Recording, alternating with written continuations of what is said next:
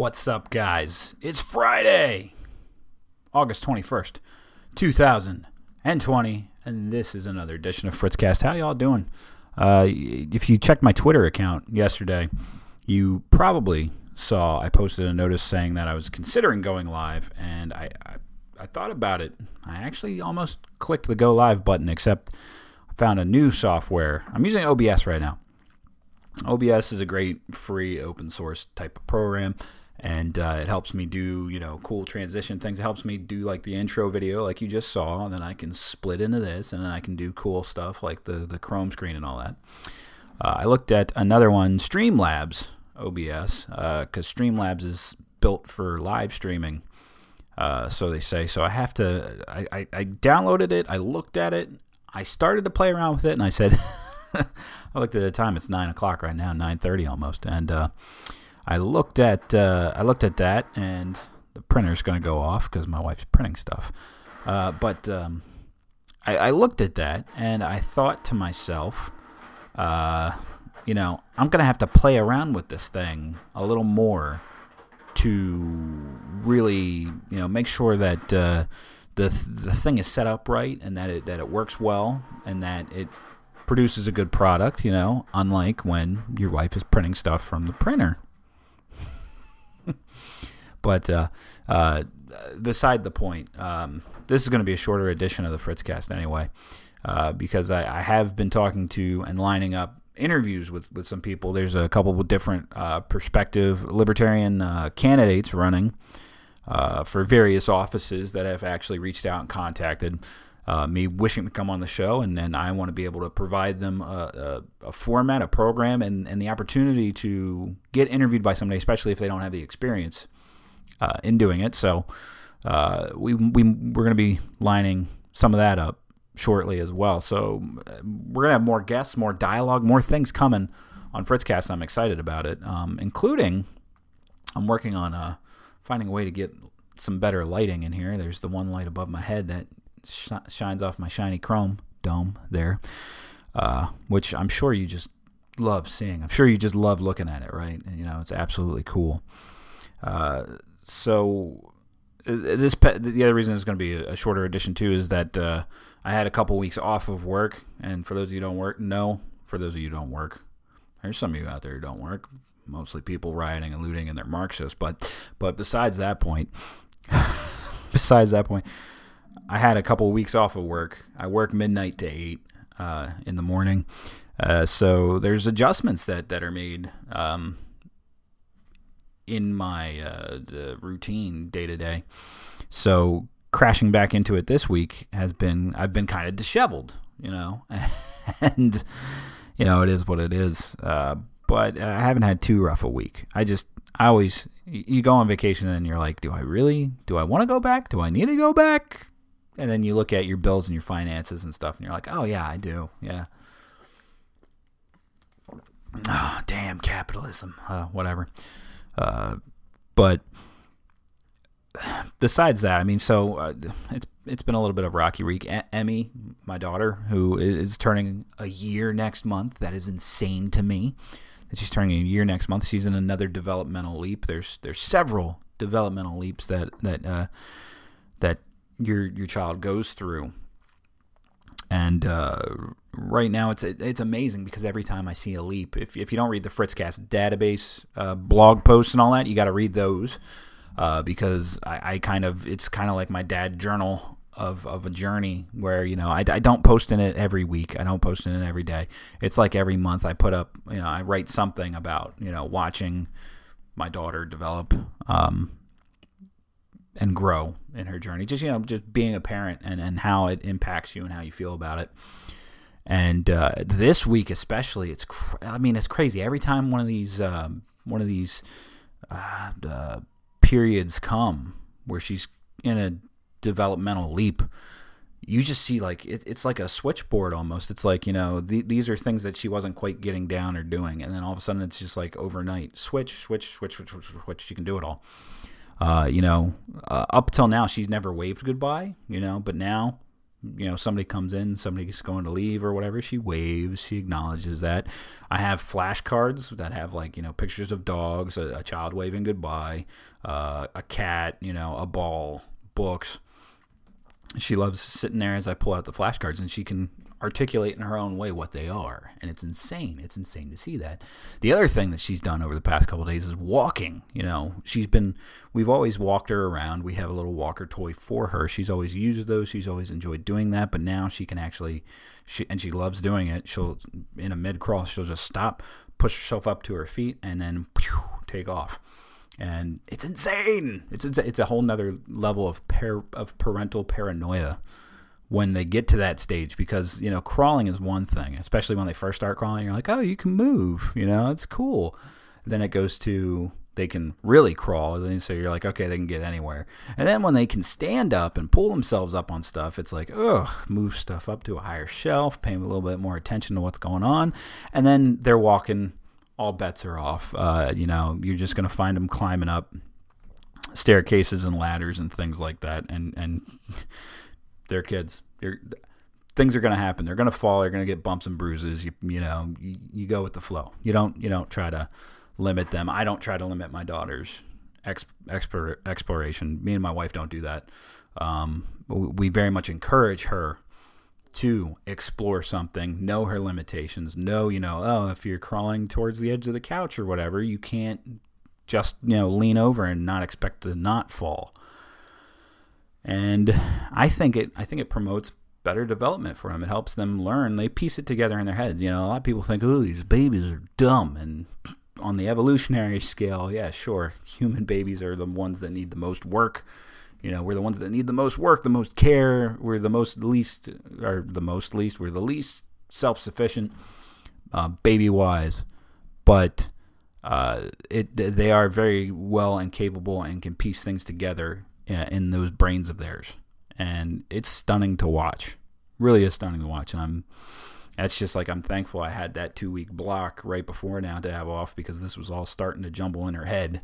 And it's great. I'm working midnight to 8. Some people are like, how does that affect the family life? Well, I mean, it betters the family life in my perspective, because 12 to 8 they sleep. I come home at 8 o'clock. I go to sleep until about 2 o'clock. But then from 2 o'clock on, I'm awake. I'm doing things with the family. I used to work evening shift. I used to work 4 to midnight. That was hell.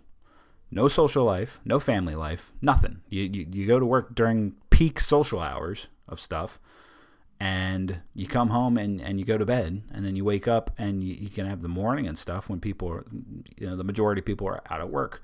The majority of people are doing something. They're occupied with something. It would, if I was on 4 to 12, I would have a maximized amount of time with my daughter before going to work. You can say that, but I have it now as well. So I'm thankful for it. I really am. I'm very thankful for it. So in getting my disheveledness from the past week, getting myself back on base, which it takes like a day or 2 or 3 to really adjust back from, if you're like me, some people who work midnight to 8, and that's their schedule. Even when they take off, they just keep it when they're off. I don't do that. I'm fighting my internal clock, which, I'm used to 12 to 8. I can go in, I can work it. I'm not groggy. I can get through it. I know my body knows I'm going to sleep between these hours. It knows that. It adjusts to that. When I'm not at it, my body knows I'm not on it, and it goes, oh, hey, we get to be normal people this week. And it's awesome. It's awesome for those 2 weeks. So in readjusting to that, I looked at this new program, which I said, what did I say? It was Streamlabs OBS. So I'm going to tinker around with that. And then I'm looking at, expanding the show into doing it live to branch out to the audience. It gives you guys more opportunities to participate and things like that. Don't hold me to set schedules or anything yet. But the other thing it does is that I can link it up to things like YouTube, and DLive and a bunch of other websites, which offers more expansion. But then at the end of it, I don't have to, worry about editing or processing a video clip and then putting it up on YouTube and then sharing it out. It can be shared out, and then I can go back and reshare it on social media. for playback purposes and graph the audio, put it up on Apple on podcasts and Google Podcasts, Spotify, all those things that I've been doing. And so we'll see. We'll see. I'm not no guarantees. Not making it happen. Not committing to anything. So don't hold me to it, bastards. As you can see, I'm getting more voices and stuff. I've gone back and I've listened to a lot of past Fritzcast episodes from 2018 midterm elections and 2016 election season, and sometimes when you're analyzing your product or what you're doing when you're analyzing the show, when I'm analyzing Fritzcast, I go back to see, to see how I was doing things in the past versus how I'm doing them now. In the past, wasn't doing video now. In the past, doing a lot of goofy voices. I feel like I've broken off a little bit, and I need to regroup, refocus, and bring back that goofy, nonsensical energy back into the show. And that's what I intend to do over the course of the next couple of weeks. That's what I want to do. I want to get back to throwback, Fritzcast. Being silly and goofy is good. It injects some entertainment when we're talking about mind-numbing American politics. And that's what we need. That's what everybody needs. We need a little unity. That's a unifying front, and it's a great unifying front, and people like it. And I love doing goofy voices. I love, one of the top voices that people loved was what I did Bernie Sanders. And, unfortunately, when I'm doing it on audio, I don't have a wig. I don't have glasses. I can't do those things. I never had to worry about doing those things. I had a little podcast app and a little sound effects to make it sound like I was on a phone so I could call in, And could I figure out how to do that? Sure, But really, the top 10th of 1% of podcasters are holding me down. But who cares? Who cares if I don't have a Bernie Sanders costume? Who cares if you see me having a conversation with old Bernard? Who cares? So maybe it'll happen. Maybe it won't happen. But I'm looking to inject some more fun, just like how I've been bringing in the guests on the show. That's what I want to do. I want to have some fun with this, and I'm doing something on the fly right now, which I shouldn't be doing right now on the fly, but that'll be for later. I'll read that in a minute. So, one of the subjects that I wanted to dive in for this week has been the Democratic National Convention, which has started, this was this past week's, and I have to say, mind-numbing politics that come into play with this thing. It was quite clear from day one what the Democrats were doing. Okay, think about everything that's led up to now. Okay, a lot of Trump hate. We can discuss that. We can discuss some valid criticisms against Donald Trump. Absolutely. Definitely valid criticisms against Joe Biden, against Kamala Harris, and yes, we can talk about all that. But the Democrats have been promoting protests. Protesting is fine, but the protesting has come with a lot of follow-up violence from Antifa, from Black Lives Matter, the organization, the Marxist-led organization. We've gone through this spat about tearing down statues, tearing down history, all this stuff. What's day one of the Democratic National Convention? Big uplifting singing of the national anthem from people across the world, on Zoom, put together in a giant collage of YouTube. It's as grandiose, patriotic, singing the national anthem proudly, which 2 weeks prior to this event would not have been. It would be about how Colin Kaepernick is right to kneel because this country is bad. If you ask me, that's the way that I view it. Reciting the pledge of tongue twister. Reciting the Pledge of Allegiance in full, including under God, when they would complain about that being forcing religion on people. Proudly reciting the Pledge of Allegiance. I don't know why I can't say the word of fucking allegiance today. Sorry. Real professional on Fritzcast. Reciting the Pledge of Allegiance. Reciting the preamble to the Constitution of the United States of America when Joe Biden can't even recite the passage from the Declaration, the highlight passage from the Declaration of Independence, but proudly reciting the preamble to the Constitution, even though they want to, repeal the Second Amendment and completely overhaul that section of the Constitution, even though their whole end goal isn't to be constitutional. I always love that. I always love when they try to pass off as being constitutional when they really only care about the Constitution in as much as it supports their ideology. So they did that. They recited the preamble to the Constitution. They had a prayer. They opened with a prayer. They had a prayer.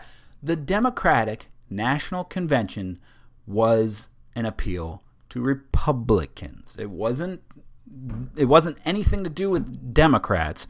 It was to try to nab any guilt-ridden Republicans over Donald Trump. That's what it was. It was a grab at Republicans that have a bad taste in their mouth from Donald Trump and really don't want to vote for him again, really wish he wasn't running. But I have some numbers on that, mind you, that we need to tackle from Gallup. Very important thing. It's playing into a third-party talk. Okay, so you third-party people, you're wasting your vote. A vote for Joe Jorgensen is a vote for Donald Trump. Which, by the way, there's also MAGA hats who said, that's really fucking us over. You could help put old creepy Joe up if you vote for Joe Jorgensen. Oh yeah, now you know what kind of episode it's going to be. You know what kind of tirade I'm going to go on in a minute. Hold it, pump the brakes. We'll get there in a moment. Okay. They targeted those Republicans that have the bad taste in their mouth, that don't want to vote for Donald Trump, that are leaning more away from Donald Trump. They targeted those guys. Guys who might even voters, not just guys, men, women, not children. They can't vote, even though I've read plenty of an article that says 16-year-olds and 15-year-olds and 14-year-olds should be able to vote. Okay, whatever. But it was an appeal to those people. And it was to me, it put a bad taste in my mouth watching it. I'm somebody who, as you know, I'm not voting for Donald Trump. I'm not voting for Joe Biden. But it still put a bad taste in my mouth watching it, because I was like, this is just straight up targeting them.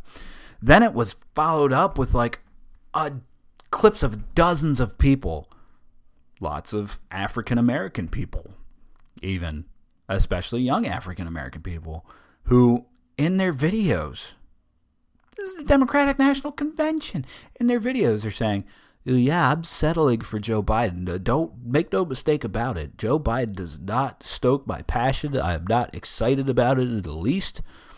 These people don't even care that he picked Kamala Harris as his VP. They say straight up, bluntly, I'm not impressed with this ticket at all. It does not stroke my passion. It does not get me happy. I'm not happily sitting here supporting Joe Biden. I'm settling for Joe Biden because Trump. That was the second portion that I saw. And it was mind-numbingly stupid. When it comes to this in American politics, because we're about to get into the numbers now. Remember I said pump the brakes. We're going to the numbers now in a second. While I'm thinking about it. Let me get the Gallup poll on the ready because I have a Chrome screen that we can look at. My bad. And the audio listeners, always the audio listeners. Yeah, I love you guys. You guys are the OGs. A lot of you are the OGs. And you've gone through me going into a video production program, and you sit there and you hear me talk about, I'm going to pull this up on the screen, and you're like, damn it, I don't care. Whatever. So, then you go on a rant, you forget where you were.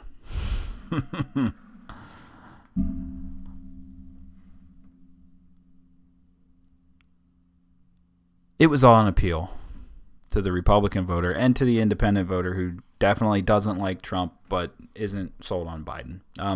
After hearing dozens of videos about people unenthusiastic about Joe Biden saying they're still voting for him, this when you allow yourself, thought came back into my head. See, when you're voting against the other person and that is your primary passion, that's your primary goal, that is your focus, is to vote against somebody, then the game of politics has already failed you. Because when you do that, you're essentially, like, people don't want to hear me say this, but for all you out there who are saying that I'm wasting my vote on Joe Jorgensen, same people who blame me for the 2016, they blame me for the 2016 election because I voted for Gary Johnson. That helped Trump. Oh, wait, no, it didn't, because Hillary Clinton won Delaware's electoral votes. Okay, she also won the popular vote. So my vote for Gary Johnson actually probably helped her win the popular vote and definitely played a role in helping her win Delaware. So your ridiculousness aside, because your argument is no argument at all. It makes no logical sense. And it also is anti-democratic, which you're so clamoring for. But when you vote, when you don't vote against this stuff, when you stand up and hold your nose and pull the lever for Joe Biden this time, because that's what it is. You say this time. You say next time I'm not going to let this happen. But here's the dirty little secret. You did it this time. Doing it this time is an endorsement of this behavior of allowing terrible candidates. You're essentially telling the Democrats that, yeah, I'll still end up voting for you, even if I'm not inspired by your choices at all. I'll still end up voting for you just because I hate the other side or the other guy. And it means that ultimately they hold the power over you. You don't hold the power in the Democratic Party or the Republican Party, because how many of you are voting for Donald Trump because, Joe Biden is terrible? Like, we can go into some legitimate. Joe Biden has 30 plus years in government, almost longer than I've been alive in government. He has actively played a role and done damaging things in the government in his 30 years. He also ran for president not once, not twice, but this is the third time. And this is the only time that he's actually secured the nomination and moved forward. So I guess third time's a charm for you, Joe. But, as far as how it looks for you in the general election, we'll get there. But a lot of people like to go on the third party bash. We can't, there's a lot of territory that we can tackle in there, okay? We can talk about viability and the possibilities and how the system's rigged. In fact, look at the episode of Fritzcast with Theodore Quinoa.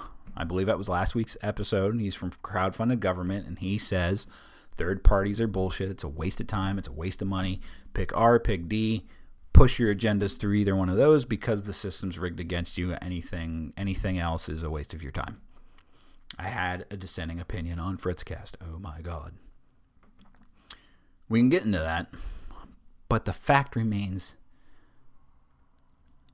that you're giving them an endorsement. You're telling them, yeah, you can basically not give me what I want because at the end of the day, you'll have enough of what I want, and you're the only viable party. Howie Hawkins of the Green Party isn't gonna get me. He's only on 30 ballots. He's only on 30 states ballots. Whatever. This is it right here. Right here. Gallup polls, 25% in the U.S. say neither candidate would be a good president. Think about that for a minute. 25%. 1 in 4 say neither candidate would be a good president. All right, and I want to give you the story highlights right here.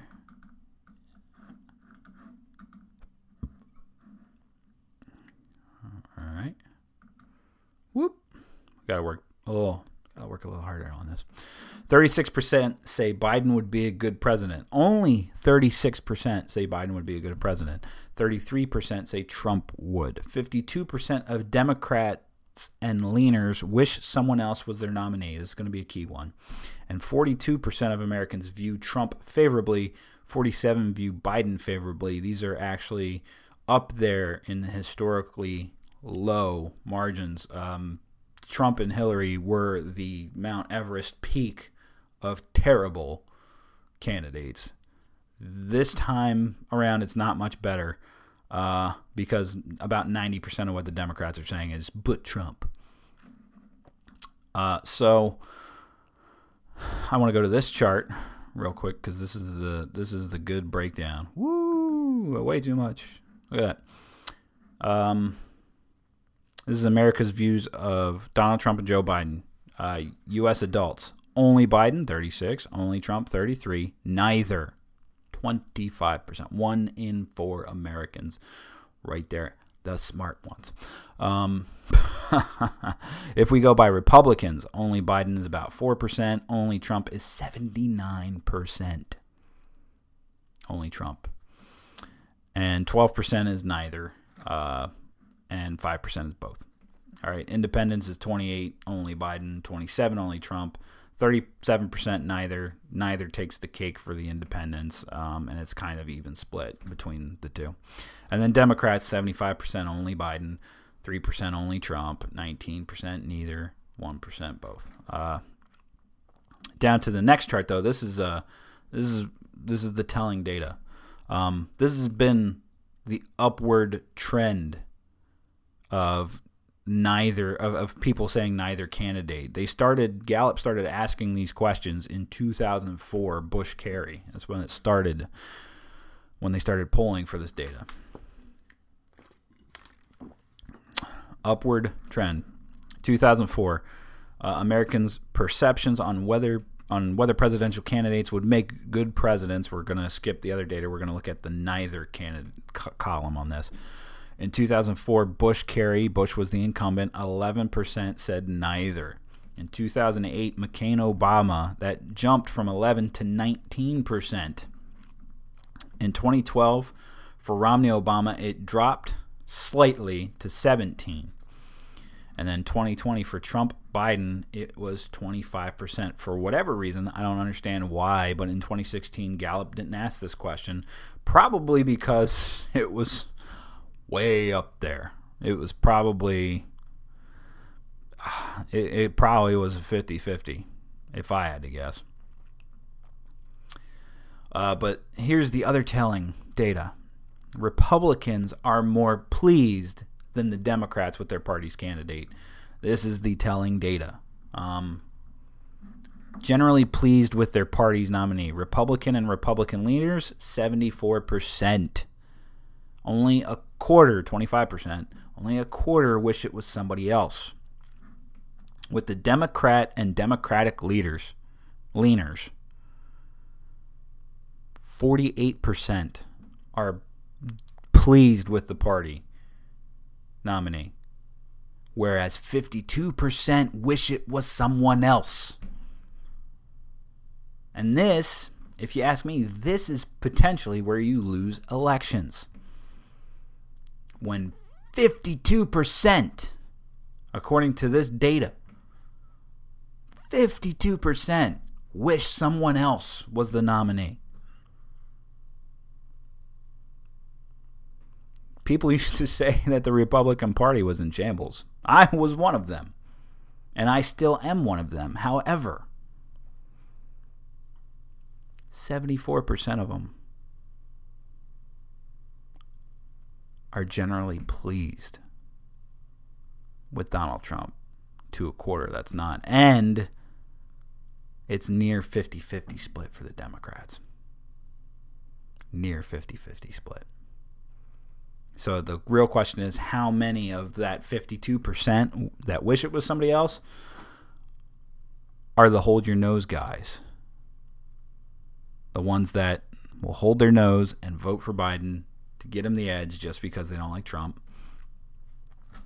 And how many of them are true? How many of them are the truly more fringe, 20%, 30% or so that won't do it?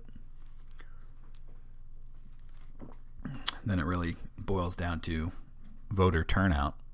And I've got something to say on voter turnout in a minute. But this data, this is what I present as what I would say is a compelling case for third-party politics. Now, some people are going to argue against that. They're going to say, but there's not a third party that takes the cake of all the voters that didn't vote.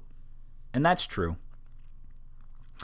That's true. The third parties have not had the momentum, the steam, the appeal, the outreach. Really, they suffer in the outreach department. And part of the reason they suffer in the outreach department is that it's rather easy for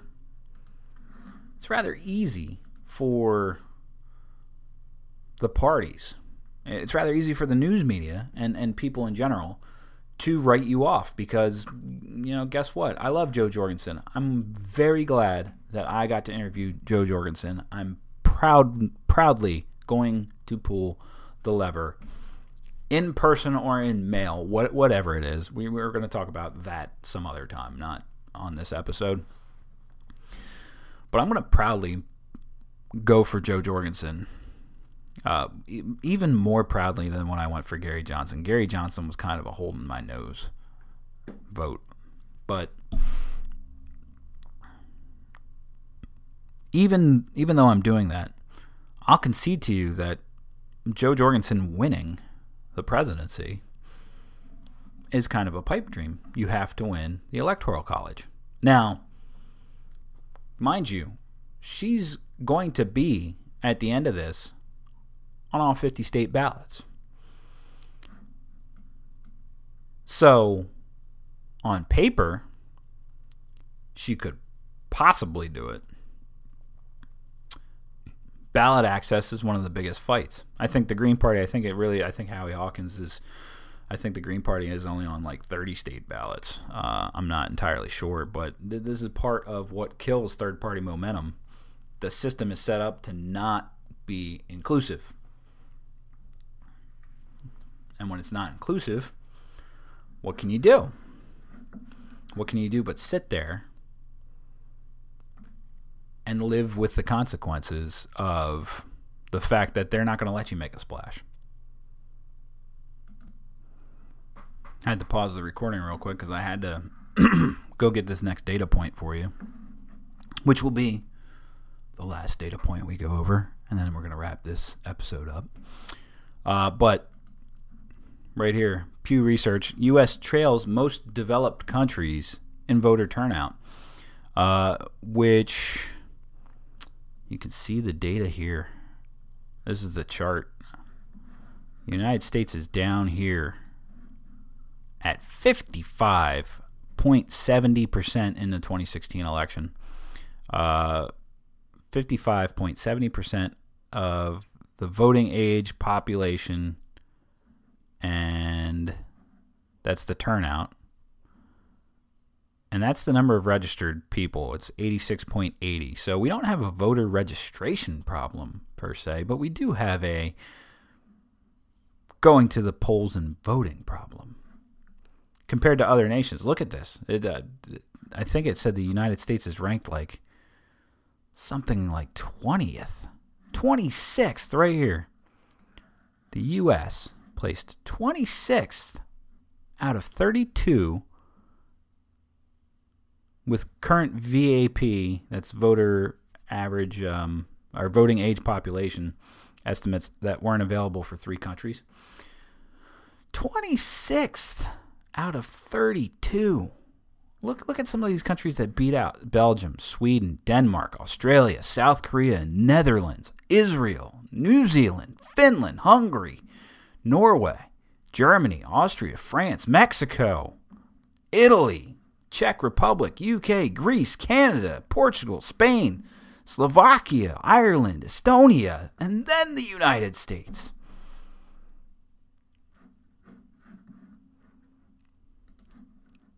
See, when people tell me that third parties are pipe dreams, I get where they're coming from.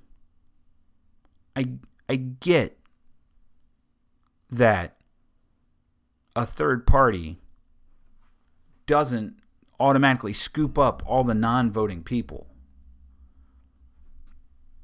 But at the same token, only 55%'s voting. And sometimes, dirty little secret, it's less than that. If only 55% is voting, and of that 55%, you have the actual numbers, 63 million voting for Hillary Clinton, 60 million voting for Donald Trump. It's very arbitrary. That's a very arbitrary difference. 3 million votes in a nation of 320 some odd million people, but only 120 million are voting. Because a bunch of everybody outside of that is a combination of people not voting, people voting third party. There was 5 million of us or so, almost 5 million of us that voted for Gary Johnson. There was 700. There was like a 750,000 people that I think voted for Evan McMullin in 2016. When you put that into perspective, I'm not saying a third party is going to scoop up everybody that's left, oh, we're the independent party and we're going to win every time because we have exactly 50%. No, that's not going to happen. But there's enough of a voting body there that's not voting that you can conceivably tap into their interest, get them interested in voting, maybe even via third party, and then the third party has battleground against the two major party people. Because how much overlap do Democrats and Republicans have? They have surprisingly a lot of overlap on a couple of different key issues. It's almost like there's no difference. Like fiscal responsibility in this country, pissed away by both parties constantly. Nobody stands up for that stuff except for your usuals: Justin Amash, Thomas Massey, Mike Lee, Ben Sass. You have one here, one there, but mostly they're just standing up on the principle, and nobody else in the Congress is really listening to those guys. They go, they're grandstanding on their principle, whatever, fuck them. It's sad, but third parties can't gain traction anyway because you have things like the Commission on Presidential Debates, which I'm getting ready to do an episode specifically on them and how they've handled setting up these presidential debates since they took over, and a little bit more in the history of that, because I've covered it before. I've covered it in 2016, but we're going to cover it again. We're going to look at, why the League of Women Voters just blew it off and not, it wasn't taken from them. The League of Women Voters said, screw this. They've given the campaigns too much power over control of the debates, and it's a ruse. We're not going to be a part of disenfranchising the American voter. And they bowed out, and the Commission on Presidential Debates was born, and they've been controlling this game. A bipartisan organization has been calling all the shots to put on these grandiose spectacles that don't really even accomplish much of anything. That's the dirty truth. That's the dirty truth I'm putting out there. So, Theodore from Crowdfunded Government, who said third-party votes were a waste of time, third-party vote efforts are a waste of time. I say to you, Theodore, maybe you're wrong, because the data, at least anyway, shows that the American people are increasingly more and more getting sick of the game because the game doesn't work for them. And are the two parties ever going to bow and respect that and make it work? I find it doubtful, because too many people stand up and say, you third-party people, we can't do it this time. We can't do it this year. This election is the most important election of our lifetime. Been through 3 of those already that I can vote in. 3 of those that I've already been able to vote in. I had to stop and think. After you, 31 years old, after you turn 30, everything's just downhill. Anyway, guys, that does it for me for this week. Thanks for tuning in and listening.